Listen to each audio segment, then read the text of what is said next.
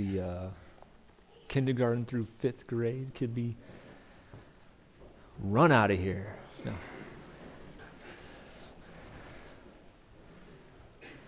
What's that? We didn't sing it today, but we listened to a song at the house before we came over here. The I Ran Out of That Grave song. They were running out of that grave. No. So let's be in prayer for that class as we prepare our hearts for the sermon from a message from God's Word. And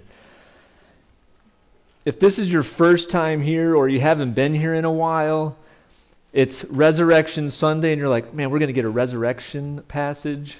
Well, you didn't get the resurrection passage today. We're in Mark, and we're going to go with Mark. But I think this passage will connect to resurrection and the Messiah being alive. And I hope you get the connection that I made in my study and how it flowed. So if you came here today expecting the empty tomb passage, well, you didn't get it. Okay, you had to come earlier with Perry. He got the empty tomb and sun is risen. But let's pray today before we dive into the book of Mark. Well, let's read it first. My bad on that. I always like to read it before I pray. This is Mark chapter 12. We're going to finish chapter 12 today, starting in verse 35. While Jesus was teaching in the temple courts, he asked, "Why do the teachers of the law say that the Messiah is the son of David? David himself, speaking by the Holy Spirit, declared, 'The Lord said to my Lord, sit at my right hand until I put your enemies under your feet.' David himself calls him Lord. How then can he be his son?" The large crowd listened to him with delight. As he taught, Jesus said, "Watch out for the teachers of the law. They like to walk around in flowing robes and be greeted with respect in the marketplaces, and have the most important seats in the synagogues and the places of honor at the banquets.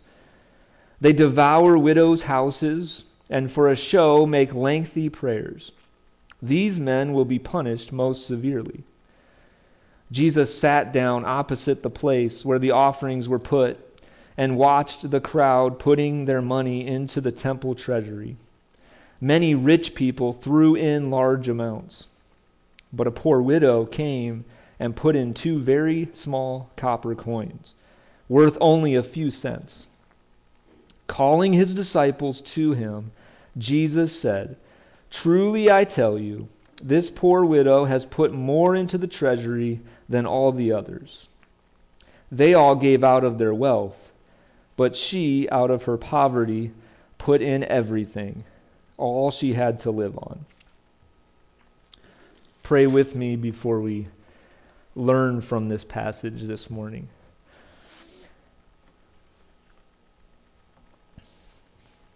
God, you are holy and above everything. You are in control.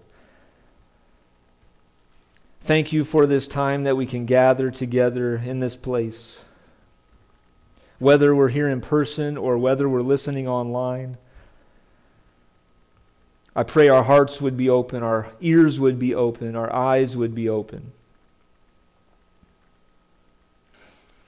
to understand and know from your word how to live better, how to relate to each other better, but help us also to just look to you, to know who you are in a better way today. Thank you for the children and the teachers that are teaching them at this very moment. Be with them. Help them to continue to learn and grow in their faith journey. And help us this morning to learn and grow in our faith journey as we end Holy Week 2023. And all I can say right now is thank you, Jesus. Amen. You see the title there, Watch. I have a question for you. What's the last thing you watched? What's the last thing you watched? The last thing I watched was some of the Masters tournament. Only probably one other person in this, or maybe two, have watched that this weekend so far. me, Mike Wilson, and maybe my dad. Anybody else? But that's the last thing I watch. Oh, Kathy, you watched it too. Thank you. We all like golf. The last thing you watched might have been a movie, might have been a show, might have been birds outside, might have been trees blowing in the wind, might have been people. You could have been watching people. You see, and some of you might even be wearing a watch right now, right? There's different meanings to the word watch. Yes, I looked it up.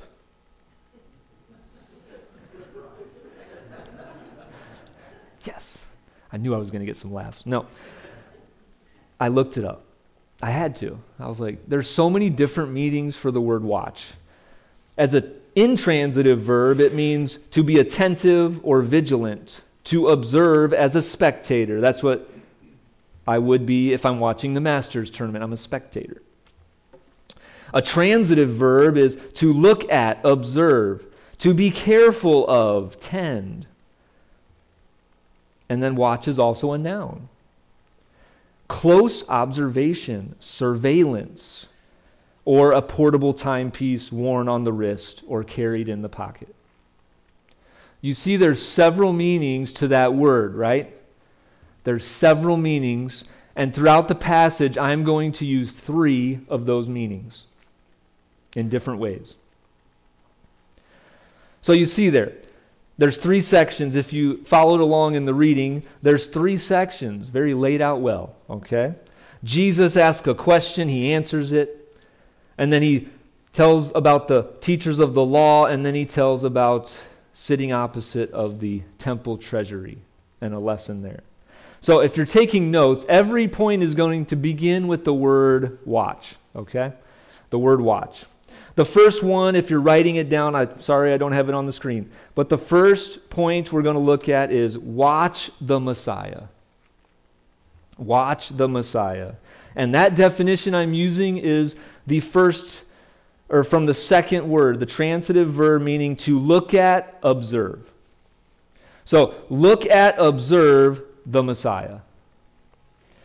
And you see there, while Jesus was teaching in the temple courts, he asked them a question. Remember last time what happened at the very end of last passage? No one dared ask any more questions after that. Here, Jesus himself started with a question. Why do the teachers of the law say that the Messiah is the son of David? Gives no time for them to answer, goes right into his answer. That's how I see it.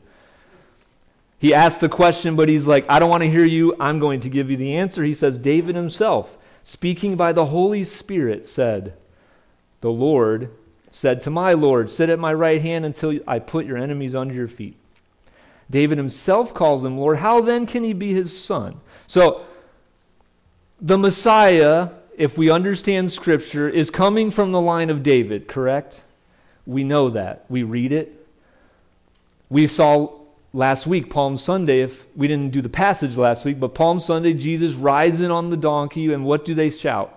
Hosanna, blessed is he who comes in the name of the Lord. The kingdom of what? His father David, right? Blessed is the coming kingdom of our father David. So they know that the Messiah is some connection with David. But Jesus is saying, how then can the Messiah be David's son? And he quotes from Psalm 110. So he quotes from Psalm 110, verse 1. And we're going to look at that in 1 second here, but I want to give you a picture. Colossians 3:1. You don't have to turn there, but if you want to, you can. Colossians 3, chapter 1. If we're observing and looking at the Messiah, if that's what we're looking at Jesus, it says this, since then you have been raised with Christ, set your hearts on things above, where Christ is, seated at the right hand of God. So we're supposed to be looking at Christ who's at the right hand of God. Not on this earth, in heaven. And then you get to Hebrews chapter 12. The writer there says, fixing our eyes on who? Jesus. The pioneer and perfecter of faith, for the joy set before him, endured the cross, scorning its shame, and sat down at the right hand of the throne of God. Verse 3, consider him, I think, observe, look at Jesus, who endured such opposition from sinners, so that you will not grow weary and lose heart. So we're supposed to be looking at, observing Jesus, the Messiah. And he quotes from Psalm 110, verse 1, they probably should know the scriptures, right? The people that are listening probably should know the scriptures, and he quotes from one of their texts probably. So they're listening. Now in Mark chapter 12, the New Testament's written in Greek, right? I hope you say yes, because who cares if you're not a Greek or Hebrew scholar, but if you've been around for a while, the New Testament's written in Greek. So this is Greek. The Lord there, okay, is the same word, kurios. It means Lord. In the Hebrew text, if you go back to Psalm 110, the first Lord is the unpronounceable name. Nobody pronounced that name. The Hebrews, the Jews, they couldn't say that name. So they wrote Jehovah, the existing one. That's the first Lord, okay? The second Lord, it's a parallel to Jehovah or to the unpronounceable name Adonai. It's a different word, but the same meaning. And all of these, as I was studying and I'm trying to, if we're watching the Messiah, Jesus, all of these, Kurios, Jehovah, the unpronounceable name, or Adonai, all have this in common. Lord, Master, Owner.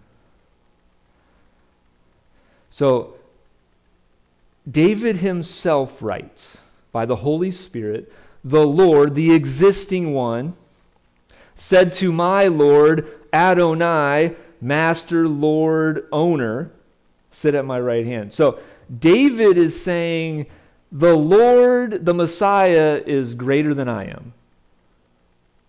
Isn't that wonderful? David says, yes, the Messiah is coming from my line. I know he probably doesn't quite understand it fully, but he's a king, so he knows somehow the Messiah's got to come from a line, a kingly line. But he says, greater than me. Not my son. The Lord is greater than me. So how are we watching the Messiah? And remember, who's traveling with Jesus? His closest friends, the 12 disciples, right? And one of them, remember, Mark probably got his info from Peter. And you know what Peter quotes in the Pentecost sermon? Psalm chapter 110, verse 1. And he says this. So he's preaching Pentecost sermon, and in chapter 2, starting in verse 34, Peter says this, for David did not ascend to heaven, and yet David said, the Lord said to my Lord, sit at my right hand, until I make your enemies a footstool for your feet. Therefore let all Israel be assured of this, God has made this Jesus, whom you crucified, both Lord and Messiah. Peter quotes the same verse that Jesus quotes here. Do you think he was listening? Yes. And he remembered. Jesus said it. The Messiah comes from David, but it's not David's son. It's greater than David. He's the Messiah. The owner, the master. And something also interesting before we move on, Psalm 110, I think, I've heard and read in a couple different sources that it's the most quoted verse in the New Testament. So watch the Messiah. We're observing the Messiah, especially on this Resurrection Sunday. Are we observing the not dead Savior? I hope we are. And then Jesus, and I like this too, the large crowd listened to him with delight. When you hear about Jesus the Messiah and the things about Jesus, do you listen with delight? I hope so. I hope so. And then Jesus, so we got watch the Messiah, and then we get to second section here. As he taught, so he's still teaching, Jesus said, watch out for the teachers of the law. So if you're writing notes, that's the next point. Watch out for the teachers of the law. And the definition I want you to use for that watch is to be careful of. Tend. To be careful of the teachers of the law. They like to walk around in flowing robes. In that day, they would wear long robes. They got their tassels on. They're flowing. They're walking in the marketplaces. They're greeted with respect because everybody's like, okay, they're a teacher of the law. I got to respect them. They sit at the seats in the synagogue, probably the up front ones where everybody can see them, the places of honor in a banquet. They're the head of the table. They would have took my seat. No, that was a joke, but I was just thinking, yes, they would have took my seat. And I would have probably been upset. And then verse 40, you get that. This just struck me. And you'll see why once we get down later. They devour widows' houses and for a show make lengthy prayers. These men will be punished most severely. Wow. I'm sitting in the best places. I'm greeted with respect. But I'm going to be punished most severely. That would have, oh man, that strikes me. So, to be careful of, we have to beware of destructive teaching. Who likes to read books? I do. If you go to my shelves in here, there's a lot of books I read. Now, what do you do with a book and you don't agree with what they say? What do you do with it? Do you burn it? No, I don't burn it, but what do you do with a book you don't agree with? They say something and you're like, I don't know if that's quite right. What do you do with it? Do you believe it? Do you say, well, that sounds new. I don't agree with it, but it's a new teaching, so maybe I'll look into it. I'll believe it. Or do you say, I'm aware of that teaching. Let me see if it matches up. Or let me see what the Bible says. If they're interpreting it right, or are they understanding it right? So these teachers of the law, yes, they were teachers, but we have to beware of destructive teaching. And I hope you are as you're reading, as you're studying, as you're reading the Bible, and you're studying with other people. I hope that we are aware that there's teachings out there that kind of twist things around. And what do we do with it? Are we careful of it? So watch out for the teachers of the law.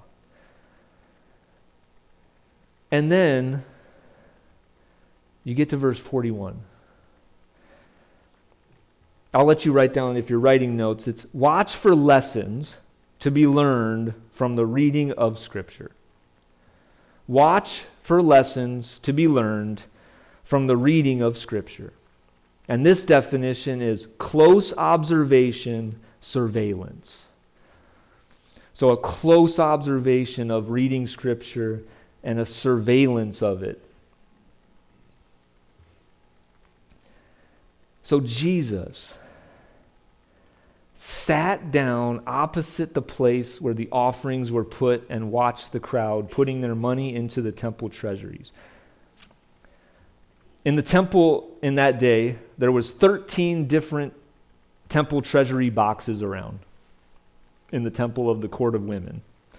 So that's not just for women. Everybody could go there. That's as far as the women could go. So 13 of these trumpet-like boxes are around, and people could put their money for the temple treasury in the 13 of them, whichever one they wanted. I don't know which one he sat in front, but it says Jesus sat down opposite one of them. And then many rich people threw in large amounts. So, if you want to get a picture of it, okay, this is, I would let me grab, Cody, I'm stealing your stool for a second. Is that okay? So that would be like me coming in here in the morning, right before service, and I'm going to take a seat. Okay, I can see, okay. I'm just going to take a seat. and I could see our money box, right? It's right there. That's what Jesus is doing. He sits down right here and he's just looking at the temple treasure. So people are walking by, dropping their money in, right? So rich people are bringing their large amounts. So he's observing this. And then a poor widow came and put in 2 very small copper coins worth only a few cents. So in verse 43, he calls his disciples. So his disciples are probably around him, right? And Jesus is looking at the temple treasury. People are walking by. Coins are being dropped in. Tons of money is being dropped in from these rich people.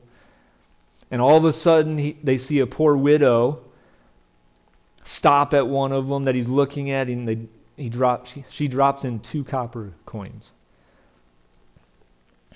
worth only a few cents. And then Jesus does something so amazing here. This is why I wanted your point to be watch for lessons when you read Scripture. Because he calls his disciples to him. He's like, hey, disciples, come here. I have a lesson to teach you about the temple treasury box that I sat across from. Jesus said to them, truly I tell you, this poor widow has put more into the temple treasury than all the others. They all gave out of their wealth, but she, out of her poverty, put in everything, all she had to live on. He calls his disciples to himself and says, I have a lesson I want you to get from this scene right now. From a widow that has dropped 2 small copper coins in the temple treasury.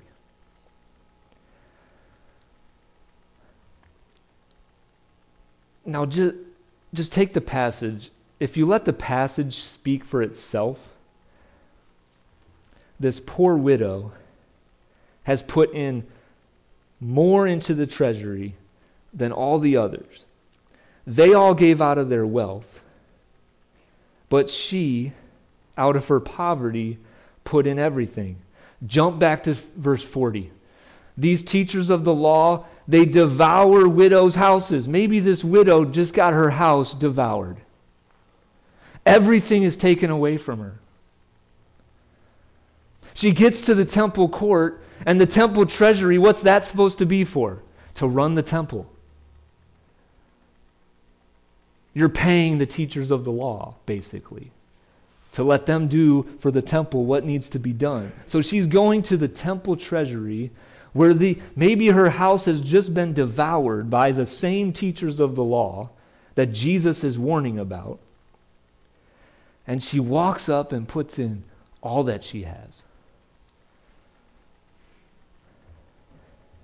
If that doesn't strike you, I don't know what Scripture would. Because this widow has nothing left but 2 very small copper coins. And Jesus says, disciples, here's a lesson for you.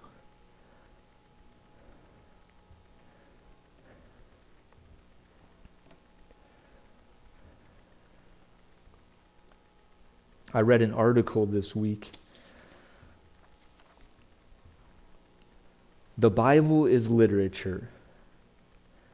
It says this, which is powerful because you just heard it. If you read it, just let the text speak for itself. Similarly, Christians recognize the Bible as a different sort of book from all the other books. Remember I said I like reading. I do.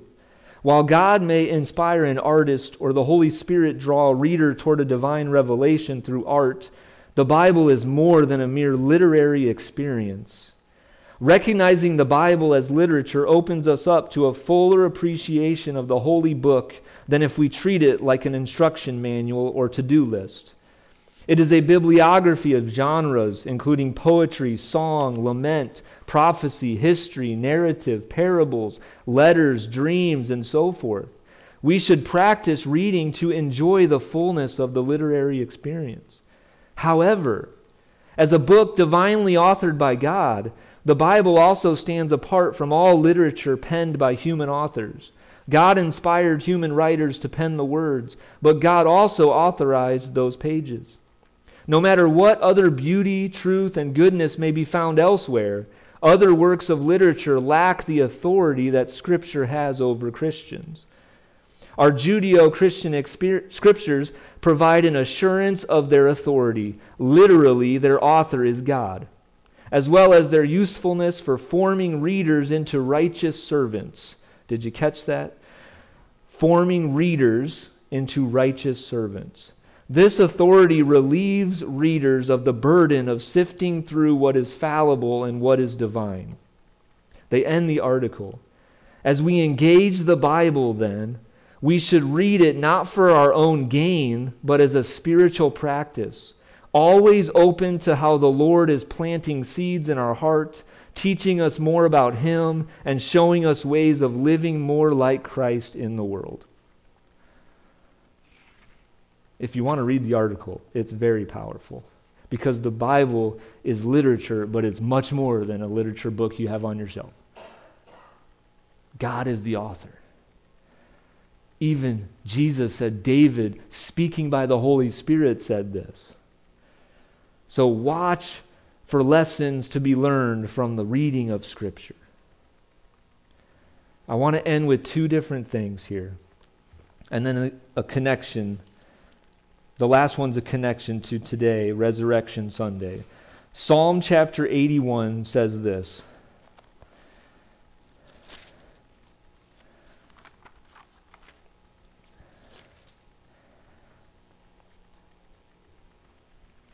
Sing for joy to God our strength. Shout aloud to the God of Jacob. Begin the music, strike the timbrel, play the melodious harp and lyre.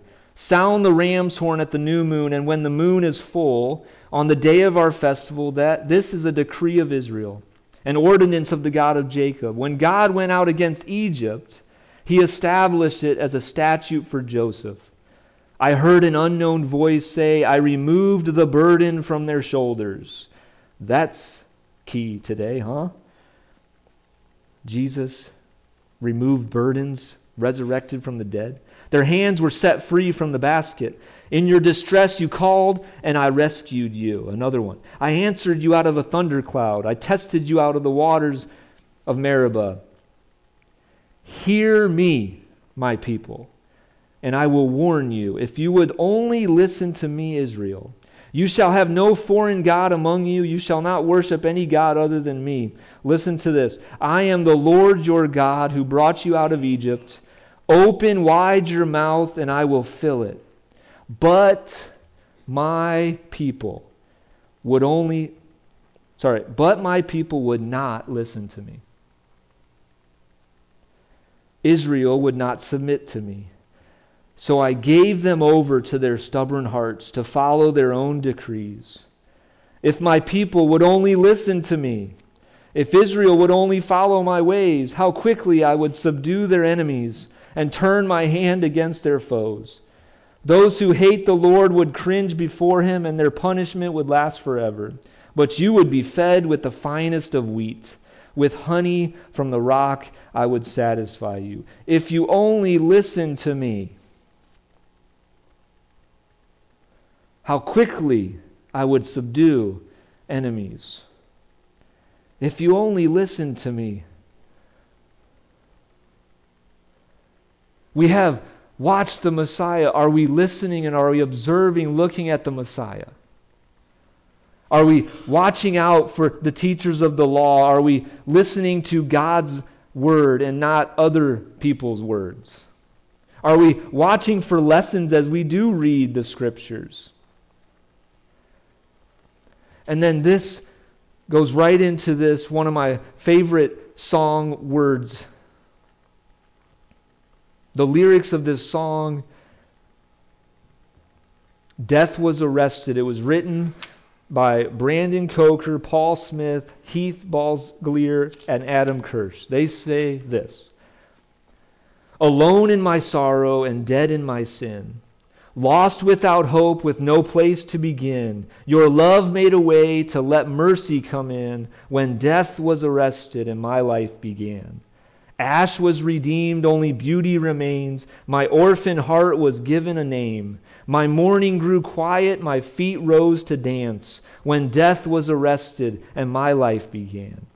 Released from my chains, I'm a prisoner no more. My shame was a ransom he faithfully bore. He canceled my debt, and he called me his friend, when death was arrested and my life began. Our Savior displayed on a criminal's cross.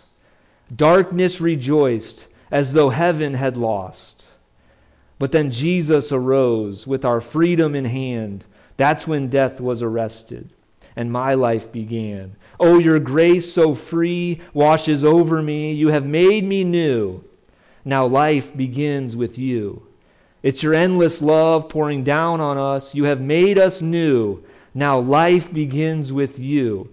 Oh, we're free, free. Forever we're free. Come join the song of all the redeemed. Yes, we're free, free. Forever, amen. When death was arrested and my life began. When death was arrested and my life began. When death was arrested and my life began. Every Sunday, you come into this building and you hear about the cross, right?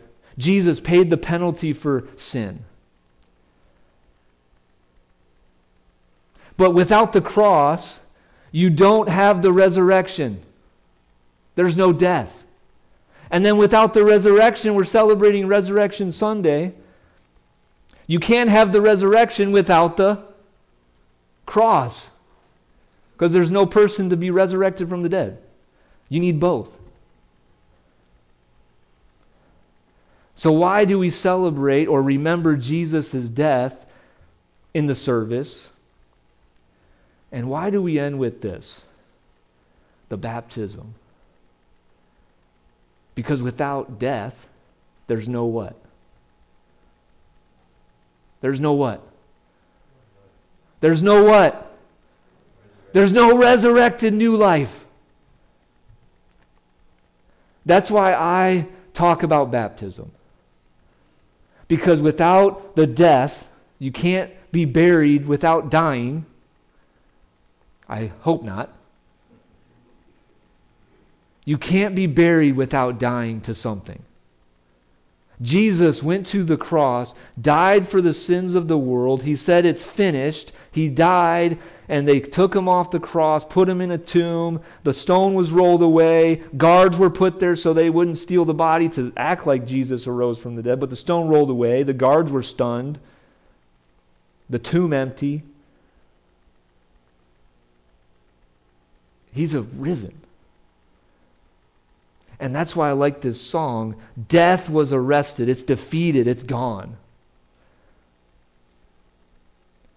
And when we say, Jesus, save me from my sin, you're the only one that could do it. You're the Messiah. I believe it.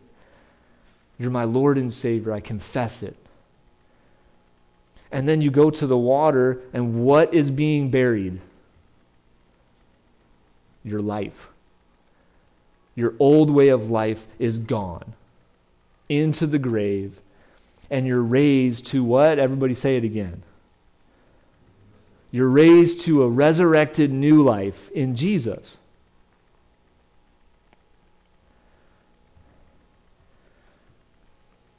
We celebrate, we remember the cross, but we don't just do that. We celebrate the resurrected life of Jesus because that's the same with us. We're dead to our sin and we're alive in Jesus. You don't have the cross, or you don't have the resurrection without the cross. And you can't have, I had it in my mind earlier. You have to have them both. So watch the Messiah. Watch out for teachers of the law that are teaching destructive things. And watch for lessons to be learned when you read the Scriptures. Have a close surveillance of it. And today, remember that death was defeated.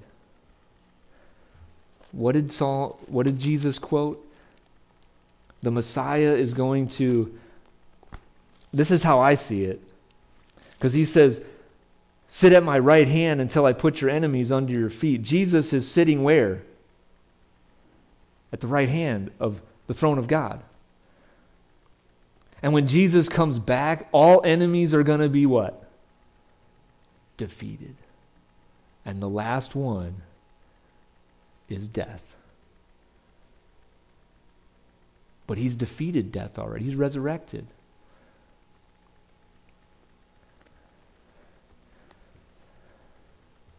I know it's not a normal Resurrection Sunday passage, but I hope that you saw, just with that word watch, there's many meanings to it. Let's be watchful today.